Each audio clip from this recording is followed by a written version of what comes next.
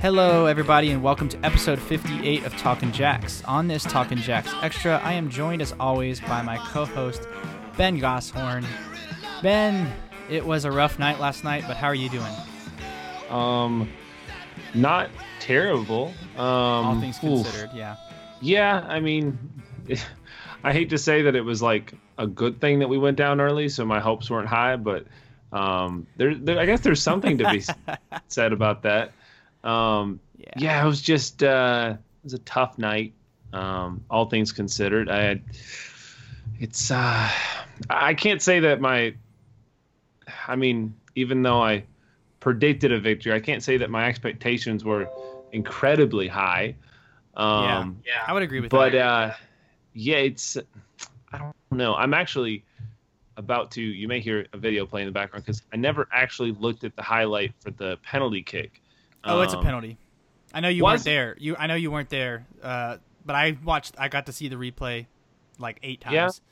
Yeah. Okay. It was just one of those classic goalkeeper comes out, the attacker gets to the ball first, and the goalkeeper doesn't touch the ball and makes contact with the guy's shins, and he goes falling down.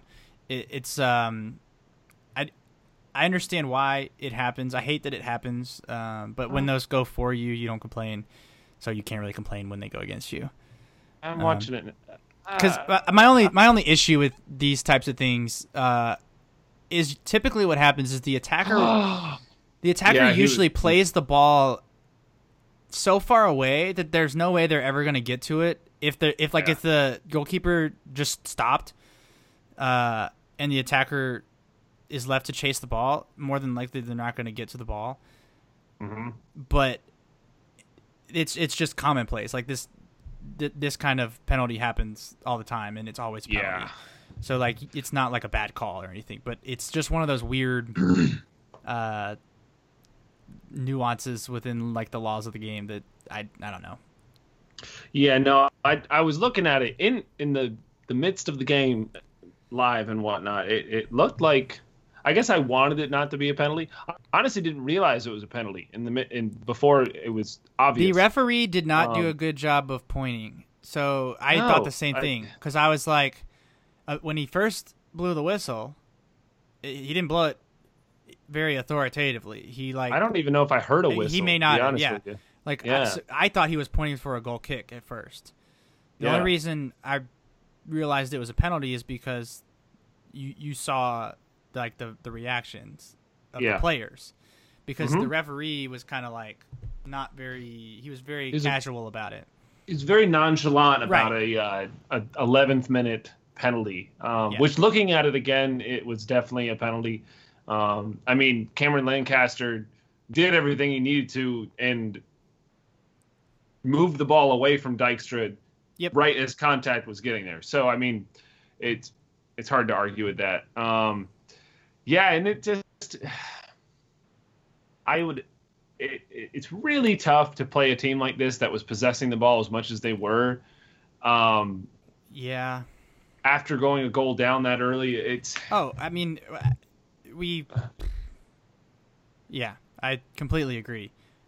It was, I didn't understand our approach to the game, because the way we lined up the team in a 4-2-3-1 did not match what we tried to do with the ball. Yeah. Like, we didn't move the ball.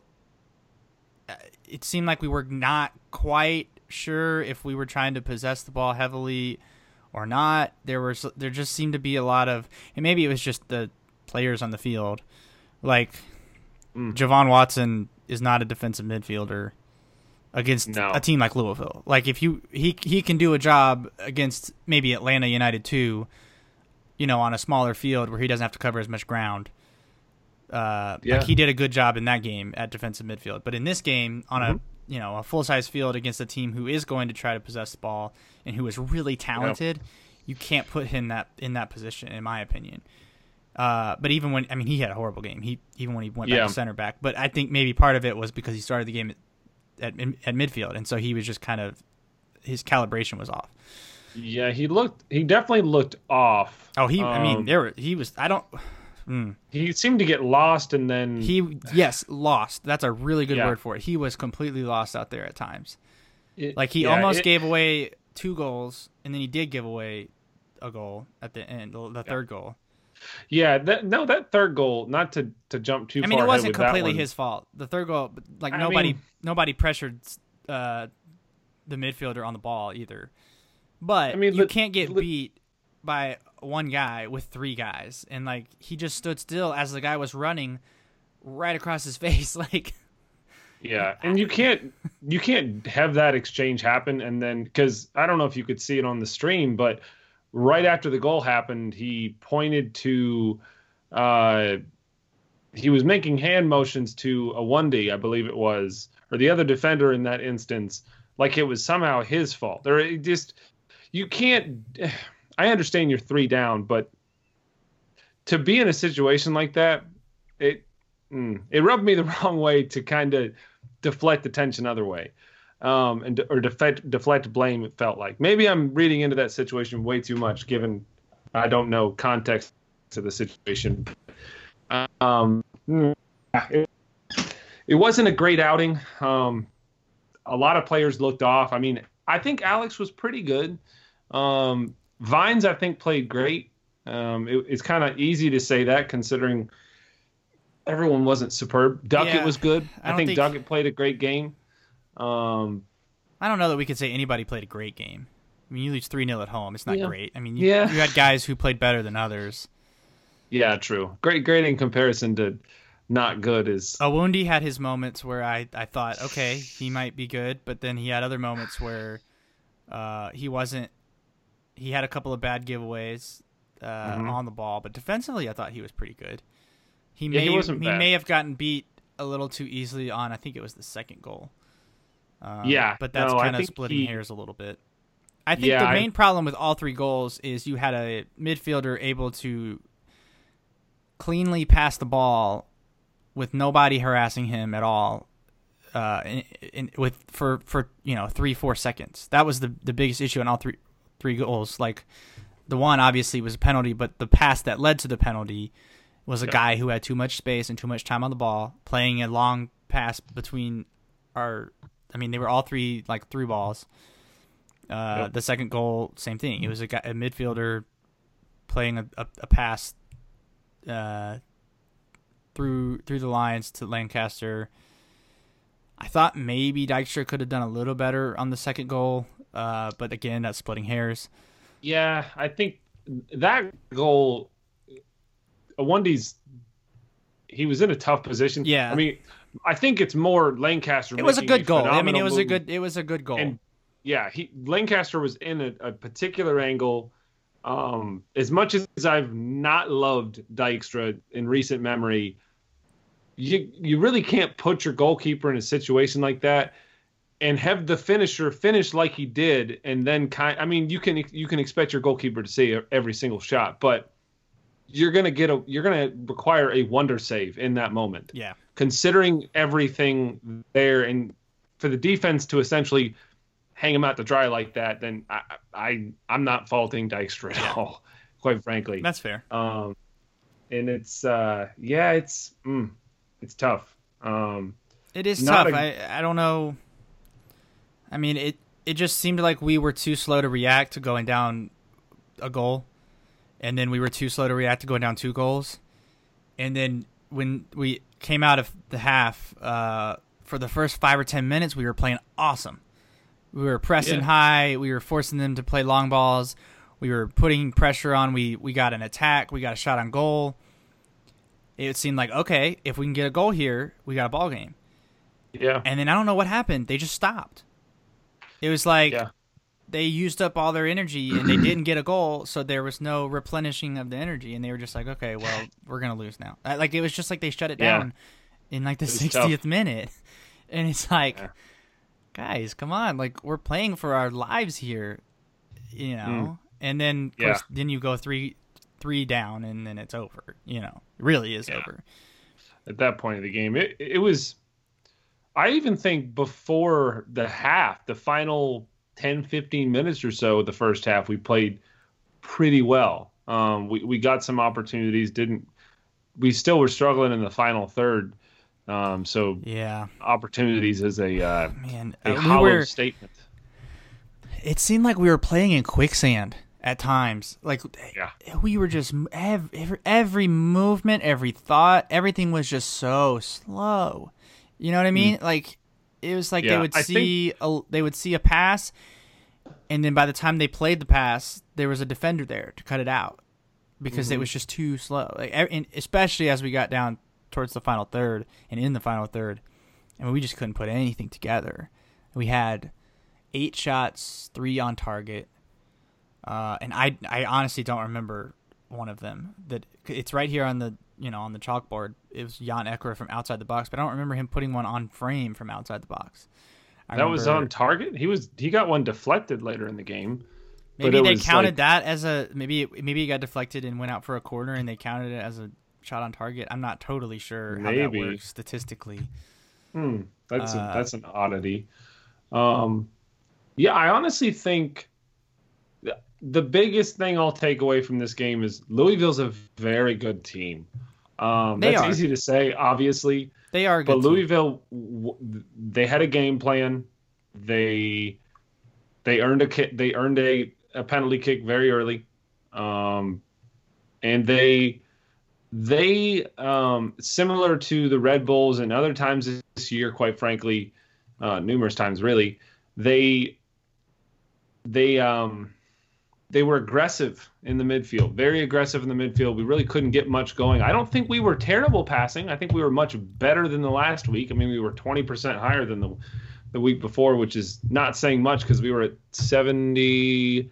I'm missing it. Never mind. We were a lot higher. We had an 86%. Yeah. We were pretty good. The stats look good. There were a couple of times where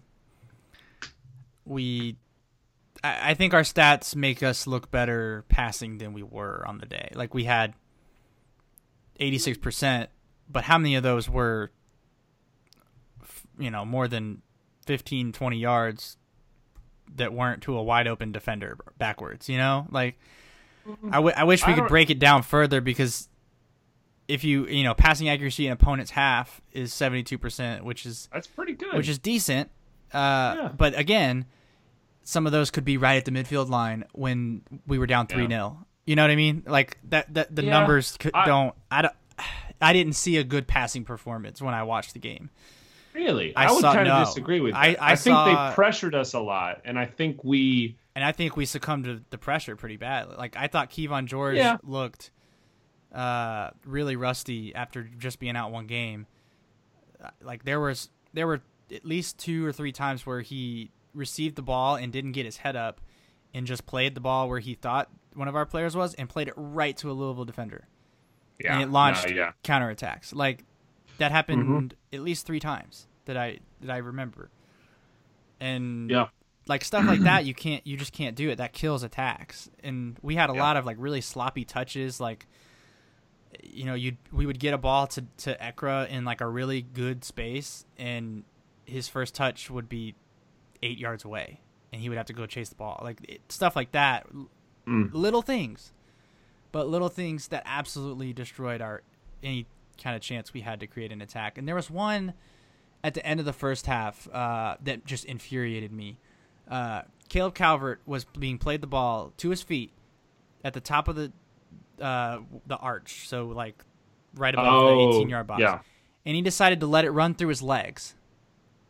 And then it got cleared, and then it was halftime.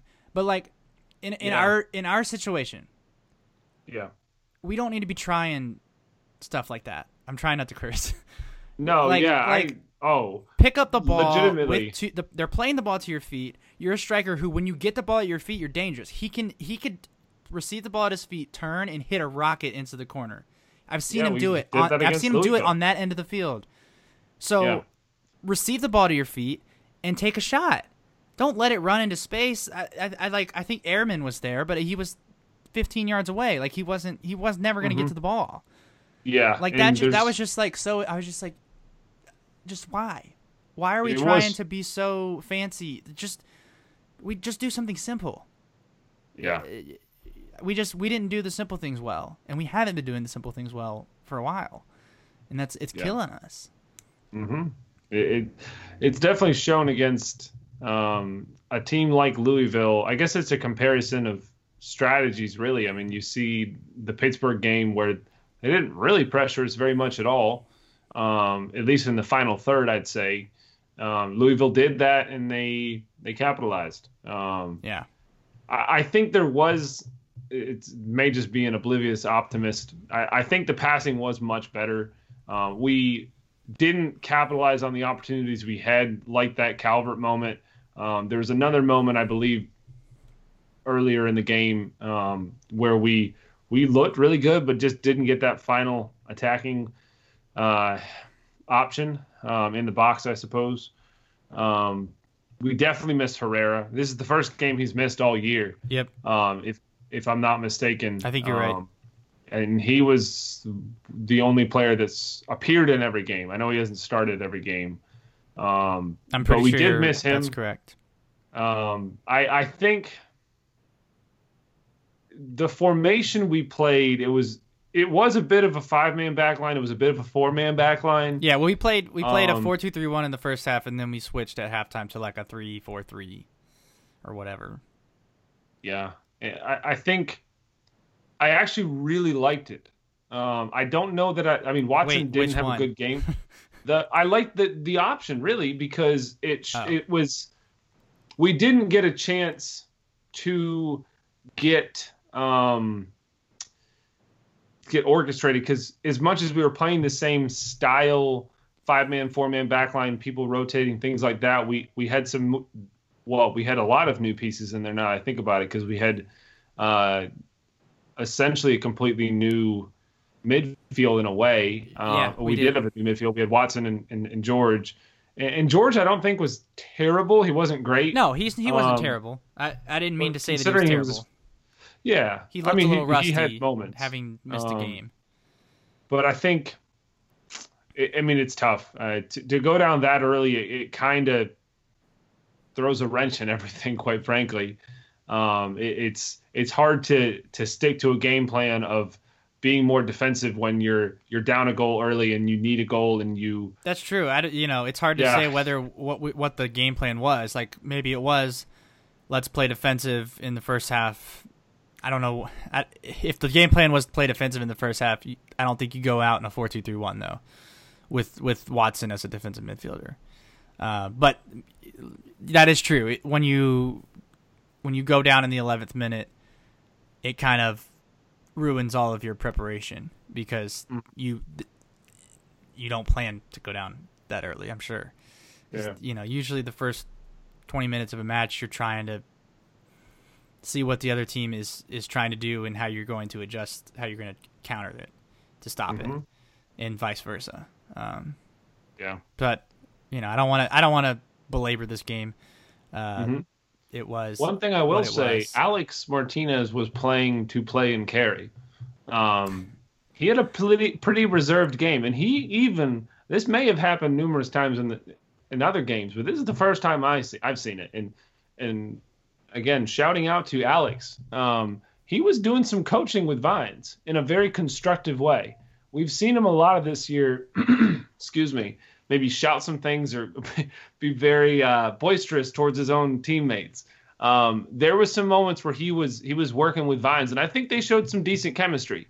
We still lost 3-0, but regardless, I think it was a positive I'll take from this game. I'm sure we will see a different Alex in this next game. Especially if Austin Deleuze is anywhere near him on the pitch. I really want to know. We didn't have time to ask Chuck because he was short on time, but I really want to know what the history is there with those two because I don't think they are, or I don't think they're close enough in age to have played together at NC State. I don't know because I kind of think one is. I think I want to say Austin Deleuze might be a couple years younger or older than Alex. And Alex only played, I think, 1 or 2 seasons at NC State because he started at High Point. So I really want to know kind of what, because it does seem like they don't get along, but it could just be I honestly, they're both kind of fiery guys. I don't know.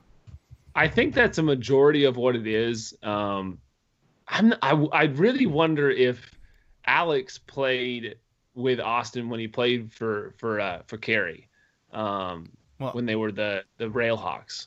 Did Alex ever play for them when they were the Railhawks? I thought Enzo played for them. I believe so. I know the last time we played them, I'm about to double check this because I'm pretty confident here. Well, darn it, Wikipedia, why must you fail me? Why do I got to go to the transfer market? I'm pretty sure. No, I'm not even going to try because Alex Martinez is going to be really difficult to find on transfer market with as common a name as that. But I'm pretty sure he played for them. I see it. Short-term contract with Carolina Railhawks.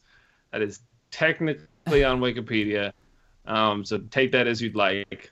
But regardless, I wonder if I don't know. I see a 30 for 30 and I don't know, figure out what happened. Maybe that can be a Talkin' Jacks special. We can do a 30 for 30 episode about it. Yes. We could do Sadie's chiming in. Sadie has an opinion. Yeah. I'd love to see them invited to the same room, but the other one, they don't know the other one's going to be there. Ooh, like one of those BuzzFeed videos or something. Yes. That would be a very interesting thing. Oh yeah, Austin Deleuze is 4 years older than that's what I thought. I didn't think they were. I don't think they could have played together at NC State. Yeah. Austin Deleuze is 30 years of age. He will be 31 this year, I believe. He will be 31. Alex is always younger than I realize. Yeah, I would definitely agree with that. I don't know if I just get. I think it might just be because I assume he's closer to Enzo in age than he actually is. Yeah. I don't know if I'm oh, they're twins, but they're not twins. So, because I think he's my age. He's 25, isn't he? 26, 25, 26? 26. He's 26 as of August 25th. According to Wikipedia, this August 25th remarkable. Is on Saturday. Oh my goodness! Is Saturday Alex's birthday? Yeah, I guess it. Wow, we have discovered hard-hitting facts. This is according to Wikipedia. Wow, that's going to be even more entertaining. That is going to be fantastic. What a birthday present for Alex Martinez. Yeah, thanks USL scheduling. Well, remember, wasn't the game originally on Sunday, and we all pitched a fit about it? It was. I swear it was. I'm pretty sure it was. So maybe he. I wonder if he called into the USL office and sat down with guys. Yeah, Jake Edwards. Let's have a talk here. You don't understand what this means to me. Very interesting. Very, very interesting. But yeah, I think this is a decent segue into our conversation with Chuck. I think you're right. We sat down again with Chuck from 6 Point Weekend, and we'll go ahead and roll that now. Hey, everybody. We are joined once again by Chuck Gibbons of 6 Point Weekend podcast. How you doing tonight, Chuck? Man, not bad. It's I feel like we've kind of broken this really hot spell. I don't know how it is in Charlotte, but there's been this humid hot spell in Durham and Raleigh, and I feel like today's been the first day where it's been manageable outside, where you're not bursting into sweat immediately. Ben, I know you have the long hair and the scraggly beard. I don't know how you deal with this. He deal with the heat and humidity, man. Especially in all over the place. It's yeah. So I'm just stoked for a cool day. I hope we get this weather this weekend. Hoping. Me as well. Because I'm in High Point now, and it's been glorious today. I was able to walk outside in the afternoon and not die. Yep. Yeah. So I got on the grill tonight, so it was good. Nice.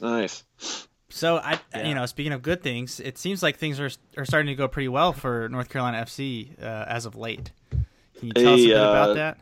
Yeah, knock on wood. I think we've got at least a point in 6 out of our last 7, which has, if you had told me that 5 weeks ago, 6 weeks ago, I would have laughed. I would have thought, like, there's no way. I mean, I would have said maybe 3 points total. It's kind of funny. We were talking about this. We did a live broadcast on Tuesday for the Red Bulls 2 match, and the owner, Steve Malik, came by and kind of called us out about, like, because maybe 5 or 6 weeks ago we were saying that very thing, because the president, Kurt Johnson, was saying, like, all we need to go on, we just need to go on a little bit of a run, and we're right back in the playoff picture. And we're like, yeah, right. Like, yeah. I mean, it was fair. It was fair criticism at the time, and I think it's I wouldn't worry about that too much, because we can only call it like we see it, you know. But I know, like, we've kind of had the opposite effect lately. I think if someone had told me that we would have, like, I don't even know how many points out of our last 6 games. I think 1. Yeah. Like, I would be like, no, shut up. Like, you're wrong. But yeah, it's been going the complete opposite direction. And to be honest, I thought coming into this game, that our teams would kind of be flip-flopped. I thought that Charlotte would be kind of fighting for that 7th, 8th, 6th playoff spot, in North Carolina would be kind of on the outside looking in, just the way things were going in the season. But now that it's completely flip-flopped, it's really interesting to see how we approach this game, because, I mean, I know we're technically not mathematically eliminated, but we're essentially mathematically eliminated with like 9 games to play. I mean, we're going to have to go on an insane streak. I think we have to get like 2.2 points per game, over the last 9 games. So it'll be interesting to see how they approach the game. Like, I know NCFC has a lot more to play for, and it seems like when we take the field against y'all, I don't know what it is, but it's like we get so hyped up on the emotion that we just, like, freeze. Like, we start off like, rah rah, let's go out, let's put on a good show, this is a big game, and then we 20 minutes in, and then we're done. It's just like we've expended all that emotion. So it'll be interesting to watch if that changes with maybe kind of a relaxed, so to speak. And maybe we're not relaxed. Maybe they're panicking. I really have no idea. But Ben, I know you had some questions about some specific players for North Carolina. You want to go ahead and ask those? Yeah. I may be way off on this, but I'm pretty sure there's been a couple players that I didn't recognize that have been added to the roster. Is that correct? Am I right in that and thinking that? Recently?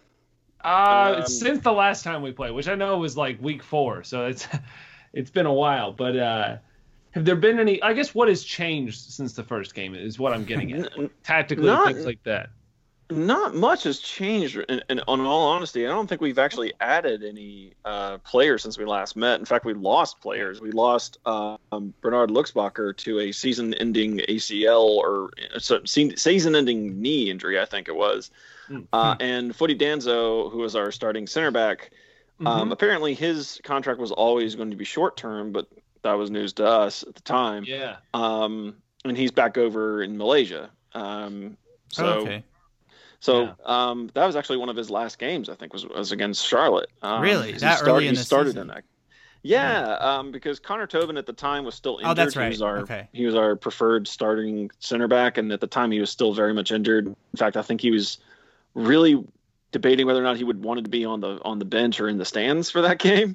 So he's back to being fully fit. He's starting to get a partnership with Michael Harrington, who's our other starting center back, who's kind of solidified his place. But we haven't added any players. It's really, and quite honestly, it's, and I don't want to make it seem, I don't want to be too glib with this, but it might just be addition by subtraction, in the sense that the guys are stepping up now and kind of, okay, we had 2 starters that are gone, and we all have to step up. And thankfully, a lot of our guys can play in different positions. So it's not a huge loss. Aaron Guillen is a guy that's kind of emerged over the past several weeks, kind of going from a bit player to more of a starter. He played in the game against Red Bulls on Tuesday. So he's kind of coming into his own. One guy you won't see on the pitch this weekend is our leading assist maker is Kyle Becker. Mm-hmm. Yeah, he led is into out. my other question. Yeah. Yellow card that's huge. accumulation, right? Yeah.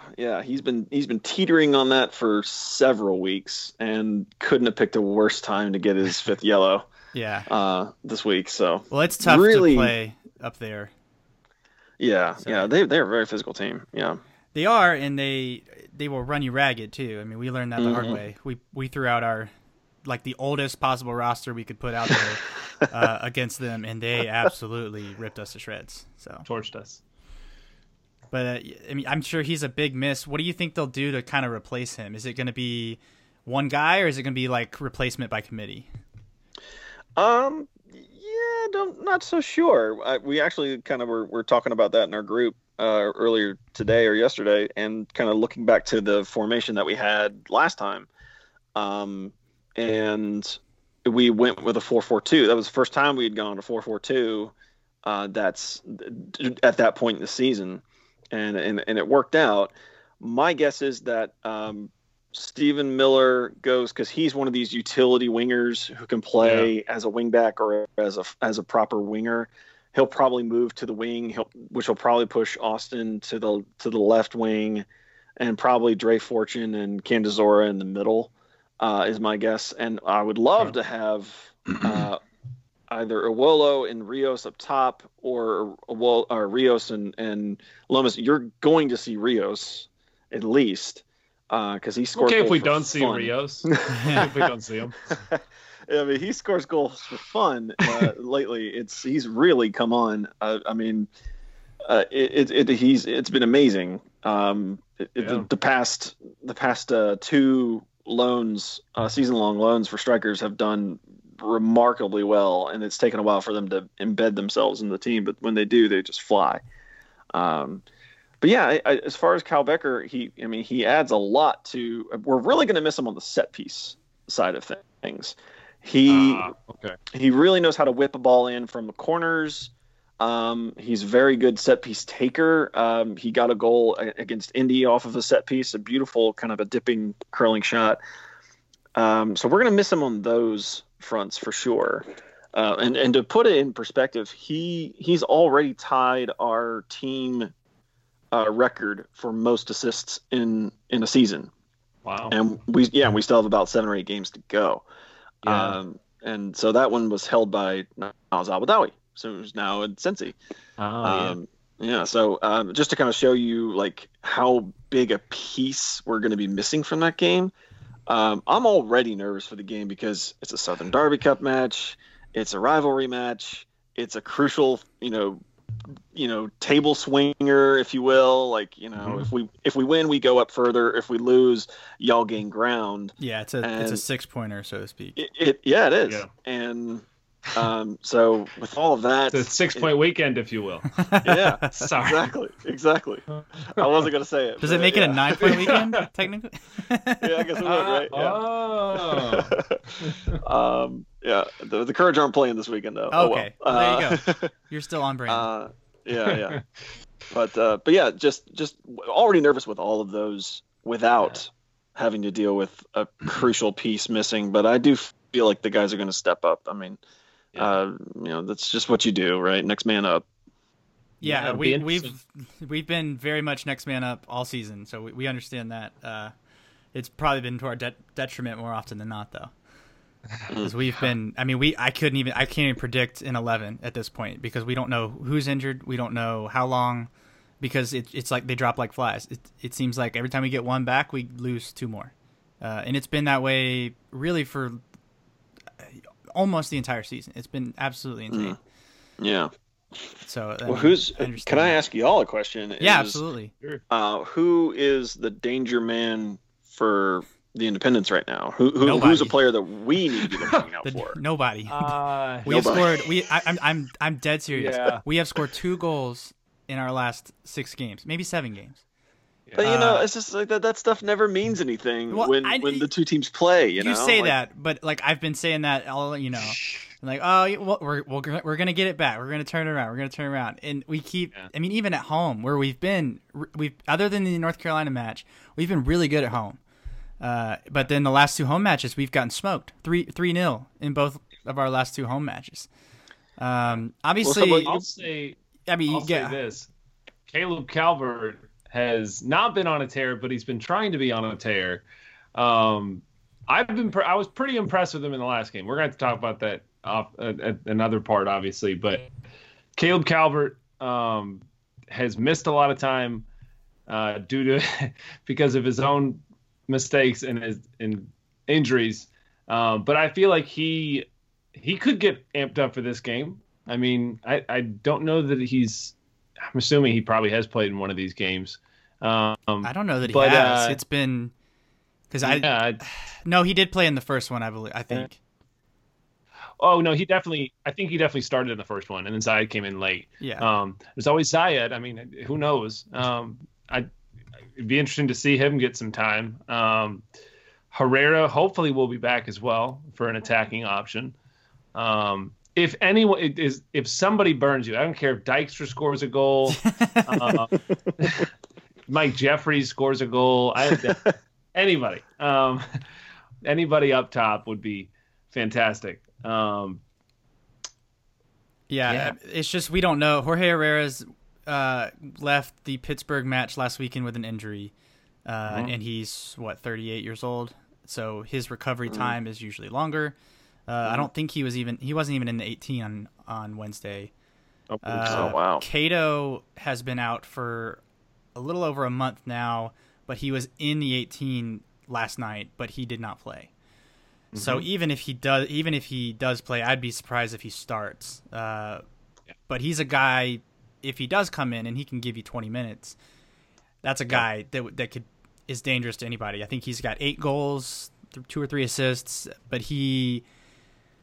if he and Herrera could both play, they are really dangerous. They link up, but the problem is I don't think either one of them have played together since mid-July maybe, so that chemistry may be a little off. And then if they're both kind of not 100%, that is going to be something to factor in.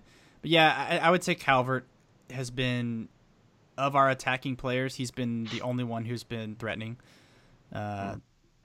Because, like I said, the attack just has not been there the last few games. So we'll see. It'll be interesting.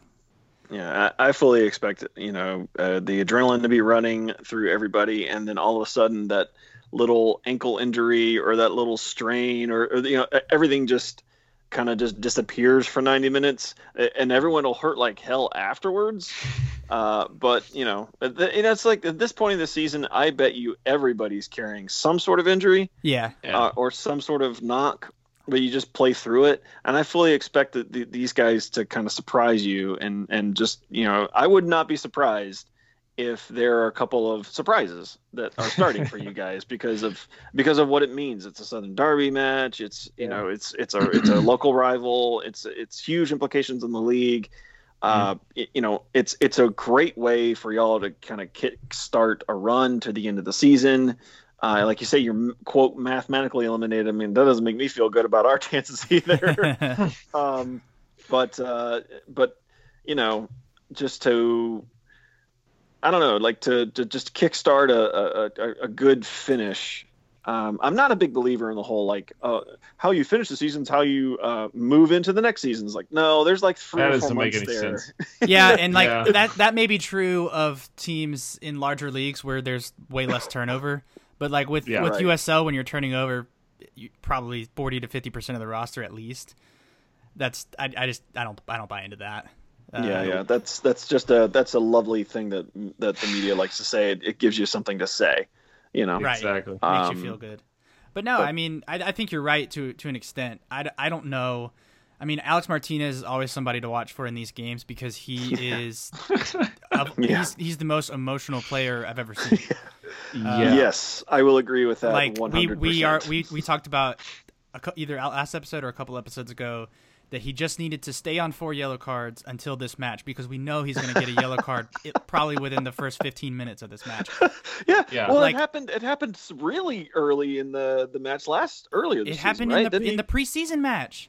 Yeah, it happened in the preseason match. I don't think he got a yellow because it was a preseason match, but on kickoff, he ran over and like chested somebody to the ground, like that's just what he's gonna do. But at the same time, I don't mind that. It's like I don't like him as a player for those reasons, but at the same time, I love it because this is the kind of thing that keeps the rivalry going. It's the fire on the pitch that stokes the supporters groups, and it stokes just like the whole aura of it. If it's like one of these friendly rivalries, then you don't get as amped up for it. But if you have someone in the locker room like Connor Tobin is like the equivalent of that in our locker room, and even Austin Deleuze, he'll straight up say, "Oh yeah, I hate Charlotte." And obviously Connor will say the same thing, but it's like you need those guys in the locker room to keep that rivalry alive, so that it doesn't just become a media rivalry. You know what I mean? Like it doesn't just become a league. Oh, look, we got a rivalry. It feels more authentic and more true when it's the players who care about it rather than the league calling it a manufactured rivalry just because of proximity. Right. Like they're trying to make Reno and what's their other rival? Reno and Las Vegas, right? That makes sense. Yeah, they're both in Nevada. Right. Like they're just making that like, oh, it's the Derby. It's the Nevada Derby. I'm like, give it some time. Let them play a competitive match first, and then like it's just give them time. There needs to be true animosity for it to be really a rivalry match. You can't just say they're close, so you must be rivals. Richmond's close to Raleigh, but we don't really consider that a rivalry. But that was how it was billed. I don't know how anybody can really consider Richmond a rival at this point.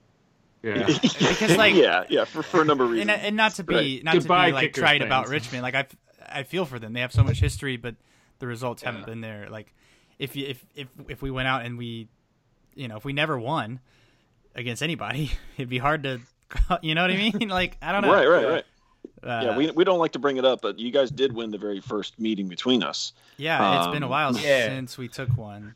And that's another reason why, just the odds are not super good on us to continue that trend, just because I'm super pessimistic, but also I kind of hedge my bets for these things, that, you're going to get a win eventually. So you got a lot of things going for you in terms of history where things could just get flipped on Saturdays. So, I hate to do the whole, like, we'll see on Saturday, but we will. I don't want to put any money on this game at all. Well, we won't make you put money on it, but we do want your prediction. Damn. Not a prediction, Chuck, a number. No. I will say, I'm going to be a homer, right? Of course, right? Oh. I will say a 2-1 win for the Dead Whales, but it'll be a very gritty, grimy, ugly 2-1 win. And it'll probably be a come-from-behind win. Ooh. Yeah, I'll say that. I'll say it'll be y'all will get the early goal. Then. Yeah. Okay. You'll get the early goal. We come back and win 2-1. So everybody feels good about it at some point. I've been thinking about this because our prediction was so off on Wednesday. We've been pretty close the last couple of weeks, but Wednesday was bad. Well, Louisville's just really good. Though, they are really good, and we were particularly bad on the night as well. Let's see. I think it's going to be a 1-1 draw. That would be my next best I think guess. The way we went on to play against Pittsburgh, I think we might try to duplicate that a little bit. Maybe not as defensive, because hopefully we won't go a man down at the 60th minute like we did in Pittsburgh. So we won't be forced to completely bunker in. So yeah, I'm going to say 1-1 draw. Sorry, Ben, I made you go last. No, I had no idea what I was going to do either. I'm going to kind of throw this together at the last minute. I guess I'm going to go with a 2-1 victory for us. Ooh. I just want to win. There's no real rationale behind it. There's no statistics to back this up. It would feel nice to win. Oh my goodness, it would be so nice. Just a win in general would be nice, and a win in Cary would also be really nice. But yeah, I think people will be amped up for this game on our team. I feel like essentially you couldn't get much closer than really a playoff atmosphere in this game. Mm-hmm. I mean, for us, essentially from here on out, I mean, it really is playoffs. You know, like if we want to make the playoffs, we have to start treating it like we're in the playoffs now, which is going to be tough. Oh yes, every game is a cup final to us at this point. I mean, I know it's a cliche, but we need to start acting like it. Because we didn't act like it on Wednesday. You know, we went down a couple goals and we just kind of were like, okay, what do we do now? You're like, yeah. Well, guys, I'll be honest with you. If I hope to see you guys this weekend, come on by our tailgate. We'll stories, stickers. You got stickers. I know you got stickers and stuff, right? Yeah, buttons and all that kind of good stuff. Yeah, I'm sure Ben will bring the buttons. Nice. Buttons. Right on. Oh, Benjamin Button. I didn't even think of that. All right, Chuck, I'm looking we'll get forward you out to of it, here. y'all. Yeah, Absolutely. Thanks for having me on, and go NCFC. All right. But hope you guys lose. Hope you guys lose terribly. But you're hearing it from me, who's the biggest homer. I don't feel super great that we're going to win this weekend. So just take that for whatever it means. All righty, man. Take care. Thank you, Chuck. Appreciate it. All right. Thanks, guys. Hey, everybody. Welcome back. Thank you to Chuck for joining us and kind of giving us the lowdown on what's been going down at Wake Med this year. It seems like things have turned around for them in ways that it hasn't for us. Like, he seemed to be much more positive about our season than we were, which is funny. I don't know. I wish I could have a drink of what he was sipping during the show, or a sip of his drink. Maybe, I guess it works both ways. But I very curious how this game will go. Regardless, I'm excited to go up to Cary. I'm excited to hop on the bus with a few of my good pals in Jack's militia, the militia of Jack, I suppose. Yeah. I'll be there. Other people will be there. I hear beer will be there. A rumor. It's a speculation station. That beer will be present. Oh wow, you're really going out on a limb there. Yeah, I'm gonna bet that there will be road sodas, as the children say. But yeah, what are your thoughts going into this game? Feelings, emotions? Yeah. I don't know, man. I'm just like, I'm a lot less nervous than I was for the first game against them. But I think it's because, I mean, we don't really have anything to play for but pride and bragging rights, which might be a good thing, because if you can't get up for a game like this, I've been disappointed with like not the effort, but just like the lack of urgency in the last, I don't know, 4 or 5 games. I mean, we've been really struggling, and there hasn't been anybody step up and say, look, we're not going to go down like this. Our season's not going to end this early. We got to turn it around on the field right now. But we haven't had somebody do that.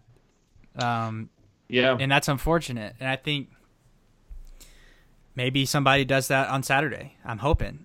If, this is a big game. I think it being the second matchup, maybe some of these new players, because we got a lot of new players who don't know the history of the rivalry. So maybe after playing them once and kind of learning about it that way, and then from other players who have been here longer, like Alex and Bilal and Jorge. I just hope they go out there and they play well. They play free, and just play with a sense of urgency. That's my biggest thing. If they go out and they just look like they're playing for their lives, even if we lose, I think I can accept that way more than if we go out and just kind of throw our shoes on the field and expect to win, which I feel like is kind of what we did against Bethlehem. And obviously, I don't think that's what we did against Louisville, because you don't go into that game expecting to just walk out and win. But I don't know. It's just weird. It's just been a weird thing to watch. So I don't know. I'm just kind of conflicted about it. Yeah, it's. I wouldn't. I'm having a tough time quantifying what this win would mean. I don't know. Like, I think it would just feel good to win. Like I know that sounds like overly simplistic, but when's the last time we won a game? You know? Nashville. It was the last time we won a game. July 11th. Is that right? Yeah. It's been over a month. Like, come on. Like, we're not used to this. We're not this is not what we're used to. This is not us. So just go out and win a game. Like, well, please. Yeah. All right. Do you have anything else before we move into questions? Because we're kind of running out on time. Oh, we have questions? Yeah, we got actually several. Oh, okay. Let's positivity for a moment. We're going to be positive, Alex. McKenna Strong. Oh, yeah. I wanted to talk about this before we got into the game, but I forgot. So you're right. About this. Because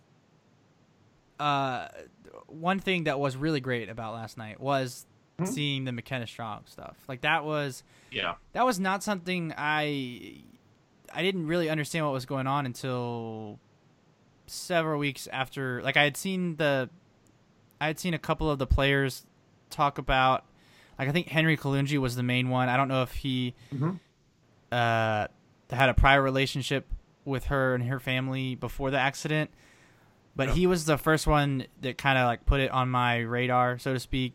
Where he like went and visited her in the hospital, and I didn't really know the background or anything.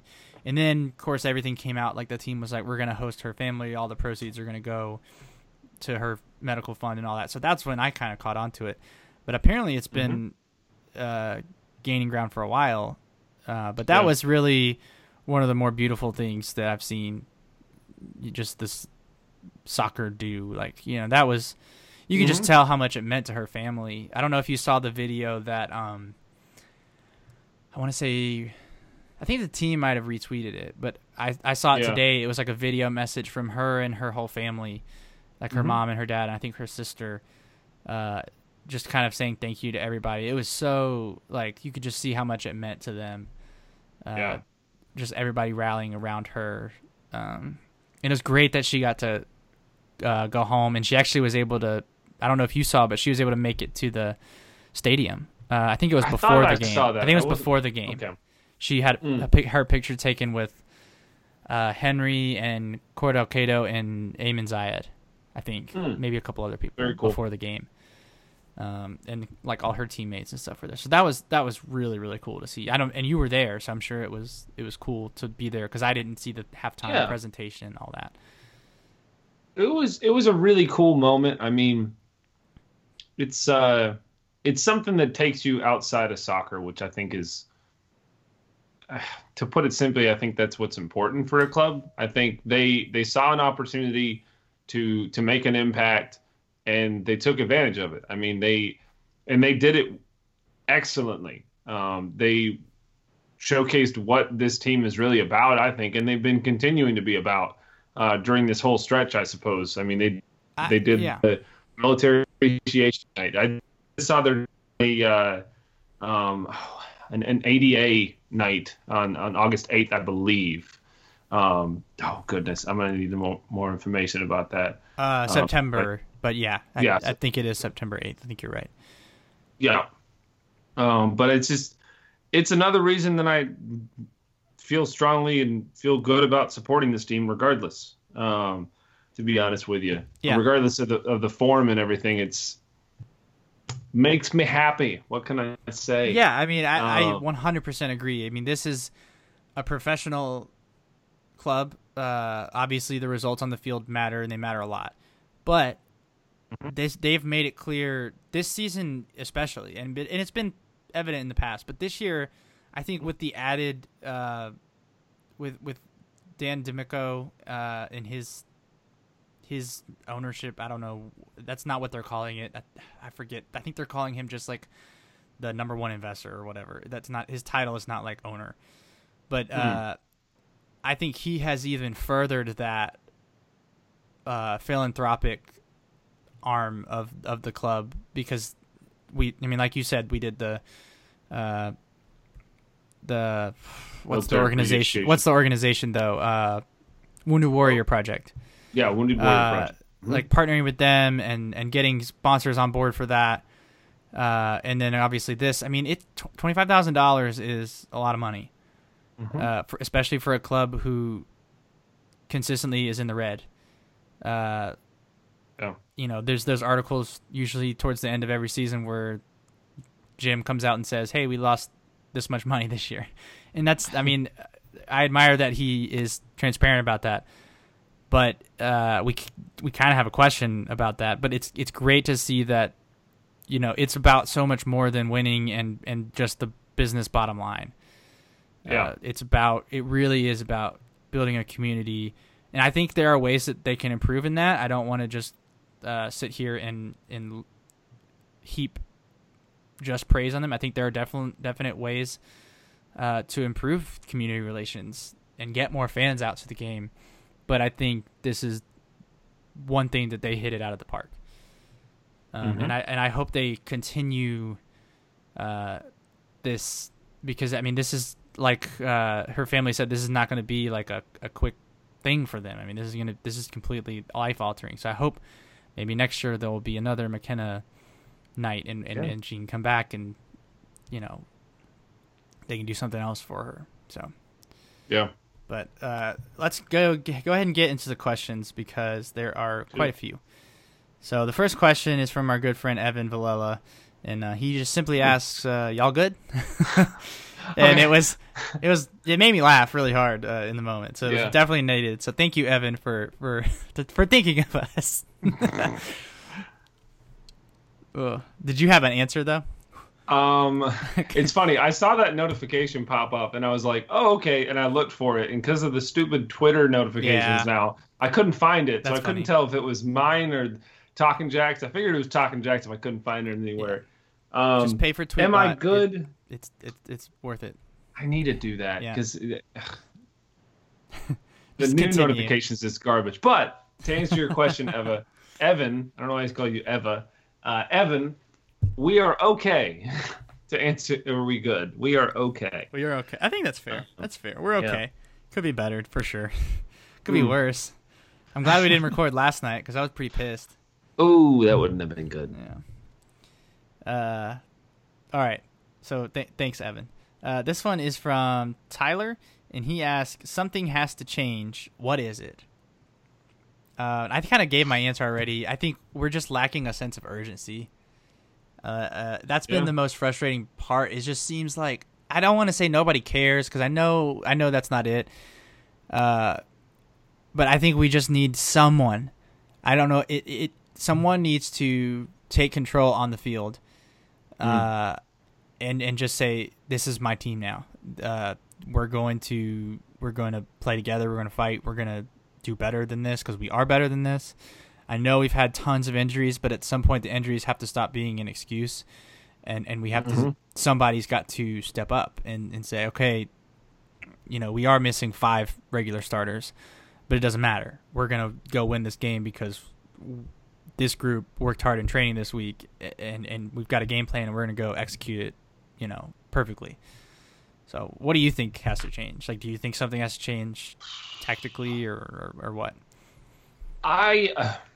Tactically, no. I think I was actually kind of talking with Gary last night about this. Shout out to Gary for driving me to the Plex and back to my car. Shout out to Gary for driving. Yes. But I think it's tough because a lot of the players we brought in may not really be moving to, may not be meshed very well. And Gary said this, so I'm not stealing his point. Sorry, Gary, if it sounded like I was. But I think that's part of the issue. And it's just, it's a frustration. I would agree with that. I mean, it's hard to replace. I think we counted it up. Wasn't it like 13 to 15 new players this year? I mean, yeah, I think it was 4 we returned, maybe 5. Yeah, it was not a lot. Yeah, but I think I don't want to say that I don't know what needs to change, to be honest with you. I think we have to. It's the same sort of a problem we had at the end of last year. It's just a bad stretch of form. Unfortunately, it's the only thing that stopped it last year was the end of the season. Yeah. Yeah. And not that we were looking for that at all, but it's a rut, and it's the only really way to get it over with. It's like scoring a goal and putting the ball in the back of the net. That once that happens, it's a trickle down effect, and I think it's a confidence thing too. I gotta imagine. I mean, I'm sure part of it's got to be mental. Yeah, I think it's tough. Not that that's an excuse, but I think that's a big thing. Toughness given the circumstances. But yeah. All right. T. Drake asks, why do we not shoot the ball? Last night was hard to watch. I had that thought several times. I kind of already talked about it with the Calvert situation, but there were a couple of times where we had the ball in the box, and I was like, just somebody take a shot. But also, we've complained about that before, and then the next game they turned around and took like 30 shots, but 20 of them were from outside the box. So there is a happy medium. Because I don't want to know what our conversion rate has dropped down to, because I know for a while we were up there towards the top of the league in conversion rate. But it does seem like we overpass the ball. We try to pass it into the net, so to speak. Mm-hmm. And there's a time and a place for that, and I don't think the time and the place for that is when you haven't scored a goal in 6 games or scored 1 goal in 6 games or whatever it is. I totally agree. I mean, we got to find a happy medium where we're not just taking wild shots from 30 yards, but we're also testing the goalkeeper when we get a chance. And I think part of it is being able to just put the ball on frame, because a lot of times we'll take a shot, but it's 5 yards over the bar. That doesn't test the goalkeeper at all. So, I mean, this is not – we're not playing at the highest level here. Goalkeepers are going to make mistakes. We've seen it. Yeah. Opponent goalkeepers, we've seen our own goalkeepers. If you put a good shot on frame, you never know what's going to happen. Yep. So I'm totally on team take more shots, but within reason. Yeah, I know. I'll definitely agree with that. Our conversion rate, for reference's sake, I want to say it's dropped like 4%. I want to say it was as high as 21% earlier on in the season. It's down now to 17. 17%. So we're still 6th in the league. So it's not bad. But I mean, we're 30th in goals. So that's not good. Which is unbelievable considering where we were halfway through the season. We are 29th of 33 in total shots. Not good. But I think that was working out to our advantage towards the beginning of the first half of the year. We were not taking a lot of shots, but we were taking really high percentage shots and we were scoring. Exactly. Now we're not taking. Now we're doing like the same thing. We're not taking a lot of shots, but all of our shots are so low percentage. Yeah, I think that's what it comes down to is we're not getting. Granted, we need. I don't know. It's tough because I want to say Jeffrey's system and the scheme we're playing, what has worked well is poacher goals. To have Herrera be in the perfect opportunity, a la Toronto or Ottawa when he was on the end of a cross from Joel Johnson. I want to say Toronto, and it was just a perfect thing. That may have been Ottawa. I don't know. It was a while ago. But regardless, we're not really getting those opportunities. Thus, we're not shooting and we're not helping ourselves out. But it's tough because we haven't given ourselves those opportunities. There's been a severe lack of playmaking this year. Yeah. I mean, because who's our leader in assists? Is it Alex with like 3? I mean, that sounds super low, but I just I want to say we have a lot of people tied with like 3. Right. I'm about to look this up. We have the website won't work connection for me. Our assist leader is Cordell Cato, Kai Vosser, Alex Martinez, and Jorge Herrera with 3. Yeah. Okay. All 4 of them have 3. So that's not great, right? That's what, 12 assists between 4 people. Yeah. And then, I mean, how many assists? Is there a way to look up assists total? Because the thing's not for the team. Yeah. Possibly. Let's see if I can. I'm not as well versed with the USL's website. Slow internet. Ooh, it's back online have for me. Assisted. Never mind, it's not there. Okay. Maybe it's here. I can just add them up. Okay. We have 22 assists as a team.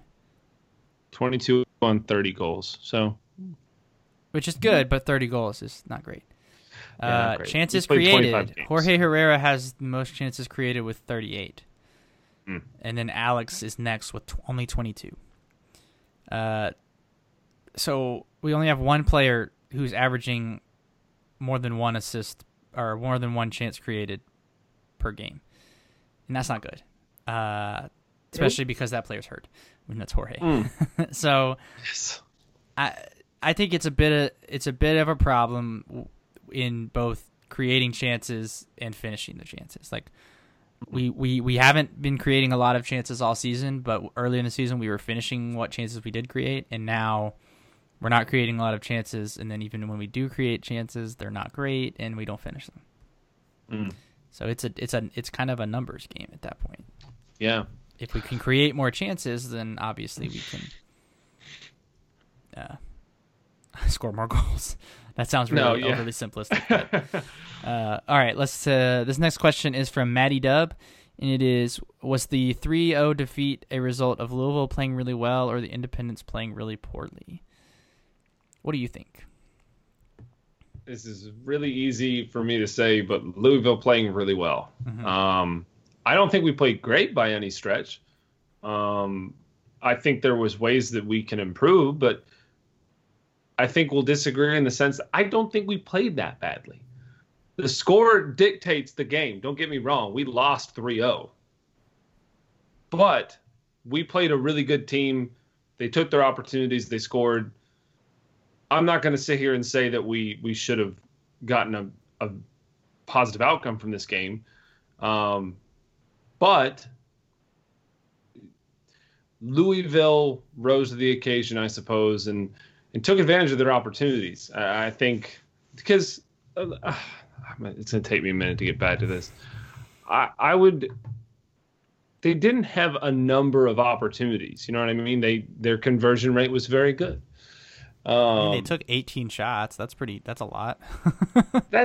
They take so many shots throughout the game. It's kind of, I mean, we gave them a lot of opportunities too. Don't get me wrong.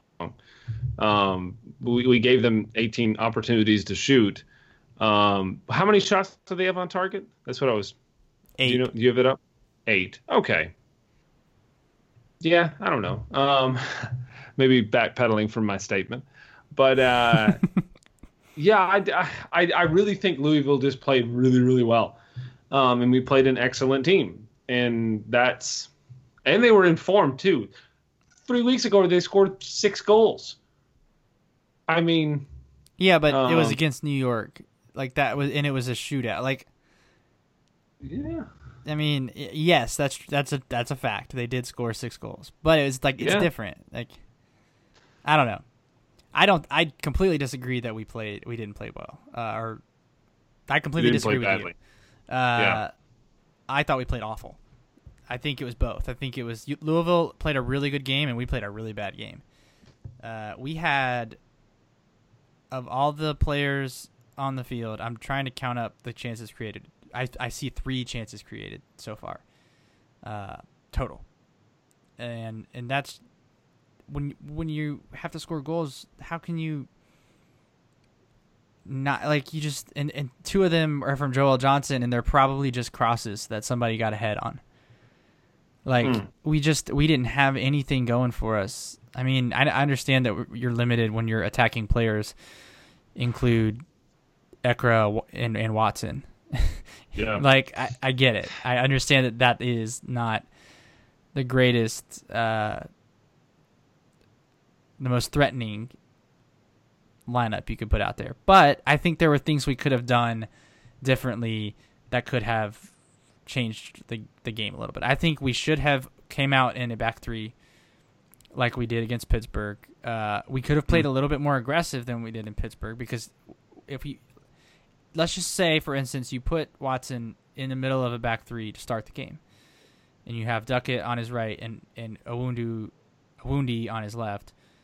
That is going to allow Joel Johnson and Sam Vines to push higher up the field and get into the attacking third more. And they got into the attacking third a lot as it is, but that allows them to get into the attacking third even more. That allows Alex to get either further inside at the middle of the field or further up the field, or both. That's a good thing. Maybe that gives Ekra more space. I don't you know what I mean? Like, just like a little tweak could have maybe helped generate more attack, and then a little bit more solid defense. But I mean, that's Monday morning quarterback. I get it. Yeah, but, defend better and attack better. I mean, yes, that if you want to boil it down. But like, I think if you look at the first 10 minutes of the second half, that's exactly what we did. We were in a back three, and you had Mawapi on the field instead of Ehrman. And Mawapi was pressing; he was really active, and all that. So yes, but the energy, if you just start the first half like that, maybe it's a whole different ballgame, you know? Yeah. I think it comes down to speed too, which is something we've drastically missed with Cato. With Ehrman on the field, he's not going to burn anybody. He's good at what he does. Your mind made up that he's like slow. I don't think he's that slow. I mean, he's not. I don't as think fast he's as Cato. slow, but he's not. I think he's probably faster than Alex.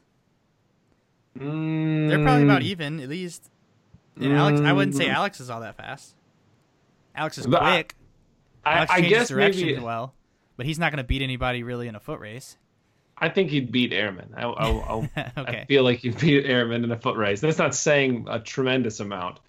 Wow, that was a really negative statement to Ehrman. Don't hate you, Jake. But I just think I think that's the biggest thing we've missed without Cato is we're not going to stretch the defense. That's what I've liked from Calvert is we haven't given him service very well. But I think when you pass them the ball at the top of the 18 and lets it run through his legs. But yeah, other than that, you're right. It was totally on the passing player's fault. That was all his fault. I'm sorry, I'm just holding on to that because I'm really bitter about it. No, I was pretty mad about that too. It would have looked great. But I don't know that I've ever actually seen that work out well. Not for us. Level. I mean, no. I think he probably took that from Herrera's playbook. I want to say I've seen him do it a couple times. No, he's not the only one on the team who does it. That Jorge does it. Oh, a lot of players do it on our team, and it drives me crazy every time because I don't think I've ever seen it work out. If you when they dummy it, and it never works out. Sorry, not to get us off topic. No, totally fair. But yeah, I think it's tough. A lot of things had to change for us to get a positive outcome in Cary. Regardless, I'm still pumped for it. Away games are always fun. Looking forward to good times with good people and hopefully some good soccer. I'll have my shortest drive to an Independence game of the year. Yeah. Well, if you don't count the ones where I was living in Charlotte. Yeah, I don't know. I'll have the shortest drive to an Independence game for the rest of the year. How about that? I don't know. You drove pretty far to be at an Independence game, so you may actually be closer. No, I am. I've already looked it up. I am an hour and 15 minutes from Wake Med Soccer Park, and an hour and 40 minutes ish, depending on traffic from Sportsplex. So it's close, but it's a little bit closer. Yeah. So it'll be like you said, it'll be a good time. There is one more question. I don't know. Did you see this question? No. It's about an article. Okay, let's save it. Then. We'll save it for the next episode then. So this one's also from Maddie Dub. It's will you share your thoughts on this article? And then there's an article link. So if you haven't read the article, let's not get into it now because it probably will be something we need to take a few minutes to answer. So, gotcha. Maddie, if you're listening, we will save your question for the next episode. I'm writing it down so that I don't forget. So, like you said, let's kind of wrap it up. If you are if you're listening to this before Saturday, there's still time to get on the Jack's Militia bus. Just DM or Twitter or Facebook or something. Get in contact with somebody at Jack's Militia, and they will get you on the bus. I think it's supposed to hold, I don't know how many people, but if you're still interested in coming, there are still seats available on the bus. Just let Jack's Militia know, and then if you're not riding the bus, drive safely. Drink responsibly at the game and all that. Act responsibly in the stands. Heckle appropriately. That's yes, but don't make a fool out of yourself and the club that you are representing, because we do represent our club when we go on the road. So it's just no shenanigans. Well, you can do shenanigans. Just make sure they're not over the line. No over the line. No over the line. And we don't have to sit here and explain what the line is. So, but yeah, I'm looking forward to the game. I think this will be the first away match I've ever attended. Yeah, it will be. Really? Yeah, because I didn't get to go to Charleston last year, and I don't know if I'm going to get to go this year. I'm trying to go this year for that last one, which is coming a lot sooner than I realized. I think it's like less than a month away now, the match against Charleston. But that's another podcast. So do you have anything to add before we get out of here? No, I don't have anything to add. I was trying to come up with something, but I'm lacking creativity. Let's all meet up in Cary and hang out. I'm going to bring the podcast equipment. If time allows, we'll do like a pregame podcast, and if the result goes our way, we might do a post-game podcast. Assuming the bus is not, turning around immediately. We'll see how that goes. Maybe you'll be doing the post-game podcast from the bus. There you go. And I'll have to call in or something. We'll see. If we lose, then we probably aren't going to do a post-game podcast. But we'll see. I'm going to bring the equipment and just see what happens. So if you see us there, say hello. Don't be shy. And come on, you Jacks. Woo!